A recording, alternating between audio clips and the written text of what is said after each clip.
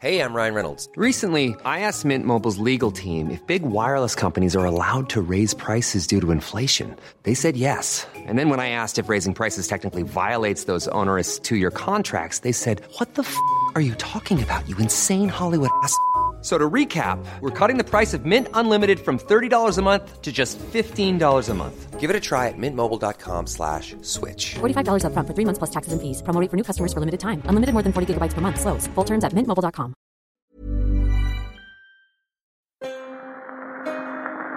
I bring you a message today from the people of Ireland. The Irish desire peace with England and with the rest of the world.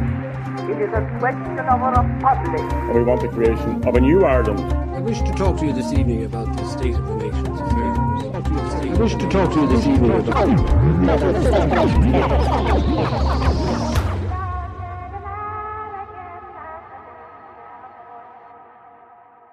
Welcome to the History of Ireland.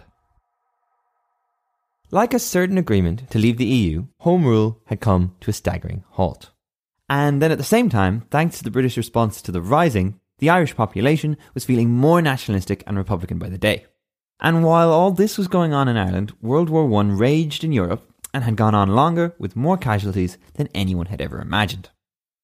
The British government under David Lloyd George was desperate for men, and so the idea of conscription in Ireland was put forward in 1918. Even among the British themselves, conscription had been a thorny issue, splitting the Liberal Party when it was introduced in 1916. And so conscription in Ireland had just been considered too messy.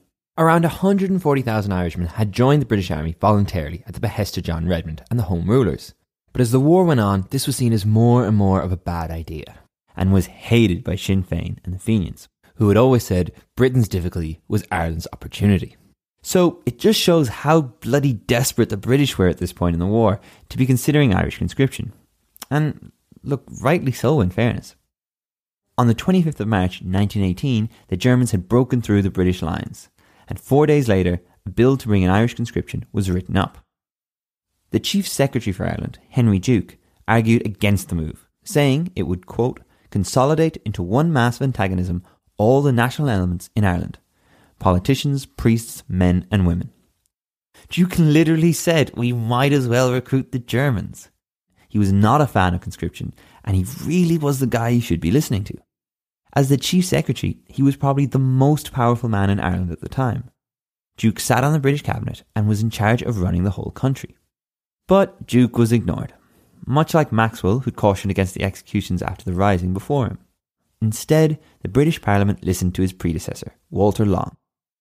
Long had served as Chief Secretary for 10 years before Duke, and was seen as a bit of an Irish expert. Said to have a paternalistic view of the Irish, he announced that the Irish will talk, shout, or perhaps get up to a fight or two. But they'll know when they're beaten. Yeah, look, let's see who turns out to be the expert, shall we? Duke ended up being removed from office, and no one else really wanted to take the job. So instead, 3 commissioners were set up. 1 military, 1 civil, and 1 legal. The military commissioner was Lord French, who took up the role of Lord Lieutenant. This was the King's representative in Ireland, and the top dog. French is an interesting guy, coming to the role from interesting places. He wasn't one to mess around. A hero in the Boer War, he became the commander-in-chief in Europe for the first half of World War I. However, he clashed with the French general, and then clashed again with the Secretary of War, Lord Kitchener. After a number of defeats and failures, which, in fairness, were probably not his fault, he was asked to step down. He was demoted to Commander-in-Chief of the Home Forces, and then kind of demoted again to Lord Lieutenant of Ireland. So, by the time he got to Ireland then, he was a man determined to prove himself, and rearing for a fight. As well as to ensure conscription occurred, he had a number of different goals in Ireland. First, he wanted to tighten controls on the press, who he saw as being too outspoken. Secondly, he wanted to arrest those spreading discontent, i.e. the Sinn Féiners who were riling up the population and turning them against the British. Thirdly, he wanted to make arrangements so any Irish city could be besieged in under an hour. And then, last but not least, he wanted to set up aircraft bases throughout the country so as to, quote, put the fear of God into those playful young Sinn Féiners. Yeah, what a lovely guy. Once conscription was announced, the Home Rule Party were very much against it and abstained from attending Westminster. This is significant because it gave weight to that tactic that Sinn Féin had been using since 1907. The IPP were now using a tactic they had previously mocked Sinn Féin for, them and pretty much everyone else. Conscription also ended the relative neutrality of the Catholic Church. Though a lot of young priests had joined the IRB and Sinn Féin, the body as a whole had kept out of things. But with conscription on the cards, they firmly took an anti-British stance. They came out and stated that conscription was an oppressive and inhuman law which the Irish people have a right to resist. They also announced that on Sunday Mass an anti-conscription pledge will be put forward for all men. This solidified the Church and Sinn Féin's relationship, hugely bolstering Sinn Féin's strength. And by all accounts, that Sunday, April 21st, 1918, saw the kind of excited nationalism that would have made the 1916 rebels proud. Over 100,000 people signed the anti-conscription pledge and £250,000 were raised. No small amount in those days. Cumann na mBan were at the front line of this, issuing pledges, organising events and leading the whole push. They even arranged a Lá na mBan, or the Women's Day, as a women's strike in support of the movement. So, with all that going on, the British brightly balked. To save face, they didn't abandon conscription completely, still keeping it as a threat up their sleeves until the end of the war. But, for all intents and purposes, it was dead. This was seen as a huge win for Sinn Féin, and the British cemented this further by arresting 73 Sinn Féin members on May 17th.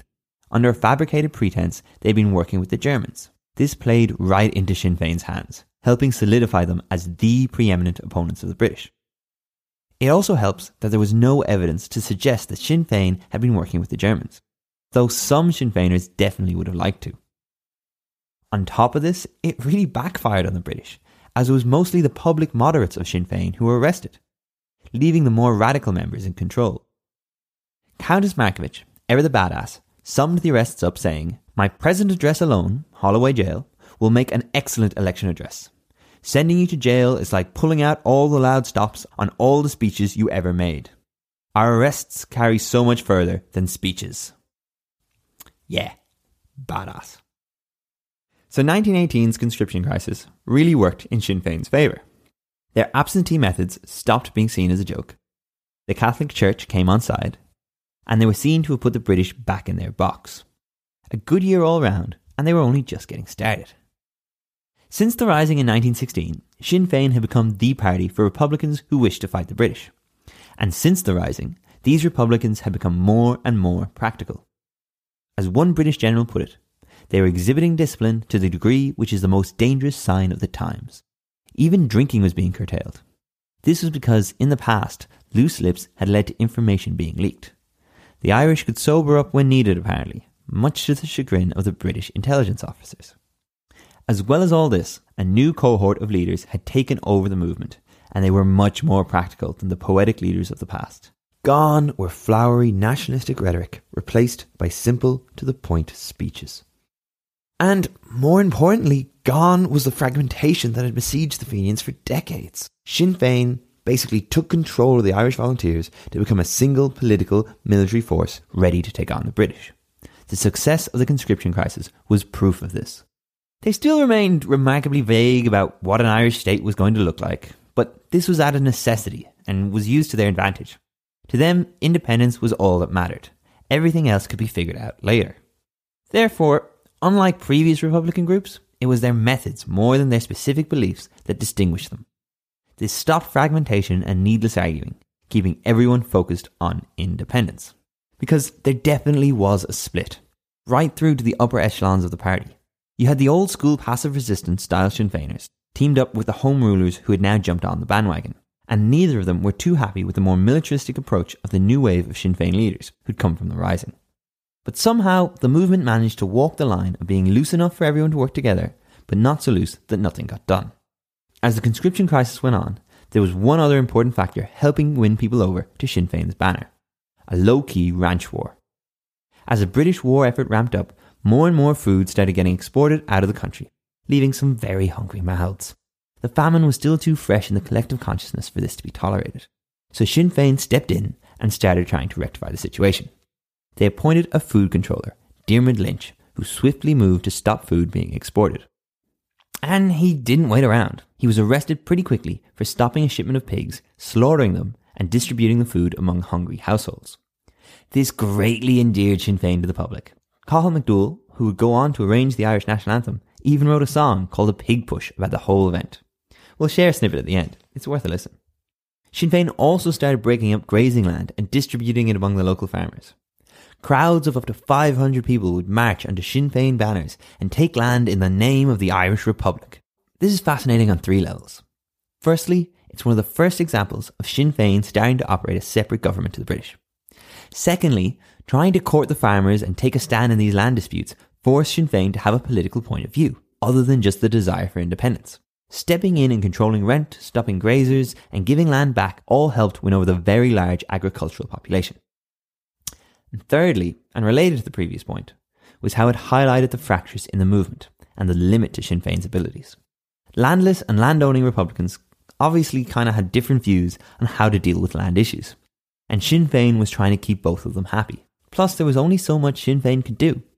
For example, there's one story where a Sinn Féin club in Ballintuher announced that a farm should be divided between deserving small farmers. But unfortunately, there was a huge crowd of small farmers who considered themselves deserving, much too many to realistically split the land between. So, what did the Sinn Féin secretary do? He announced he would consider all applicants and decide the following week. He then promptly asked to be arrested by the local police, who obliged, before any decisions had to be made. Sinn Féin were figuring out that rhetoric is one thing, but the practicalities of governing is a whole different ballgame. But okay, that's enough for this episode. Next time, we'll continue our look at Sinn Féin's journey from insignificant party to an independent government. And what's the next step? Boycotting the RIC. We'll explore that next time, as well as explaining who or what was the RIC. I met a friend the other day, and this is what he said. Sinn Féiners, they are out again, the streets are running red. The slaughter it was dreadful, 34 of them are killed. I never in my life, he said, saw blood so freely spilled. So says I to him, your dreadful tale, it fills me with dismay, to have 34 Sinn Féiners bold in Dublin pass away. No, it's pigs, you fool, that's killed, says he. Myself, I saw it done. 'Twas Jeremy Lynch that did the work, be the hokey, it was fun. We'll have pig cheeks, pudding and pork chops, enough for you and me. There'll be rashers for the breakfast, we'll have sausages for the tea. Oh, the boys, they work like devils, though their lives were not insured. And they sent the pigs to Donnelly's on the motors to be cured. But the peelers stood like fairies or like dainty little elves. But they moved no pigs at all until they moved away themselves. We'll have pig cheeks, pudding and pork chops, enough for you and me. There'll be rashers for the breakfast, we'll have sausages for the tea.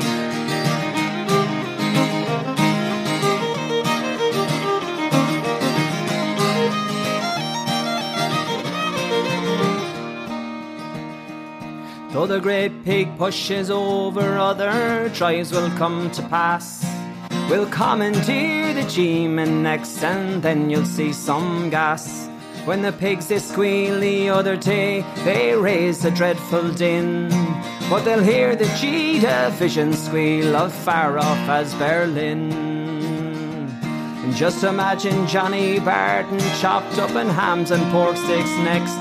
Sure, his dainty little crewbings would be tasty things to eat. And though we'd miss his features if he ever had them spoiled, his cheek is something dreadful and I'd like to see it boiled. We'll have pig cheeks, pudding and pork chops, enough for you and me. There'll be rashers for the breakfast, we'll have sausages for the tea. There'll be pig cheeks, pudding and pork chops, enough for you and me. There'll be rashers for the breakfast, we'll have sausages for the tea.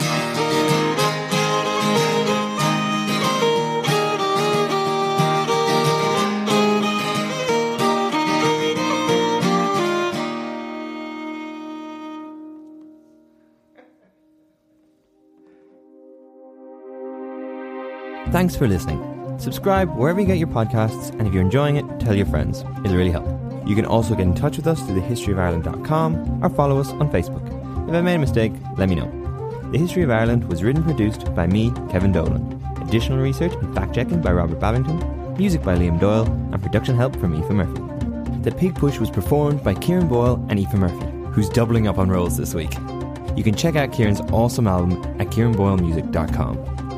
This podcast was recorded on the lands of the Wurundjeri people of the Kulin Nation. Sovereignty was never ceded.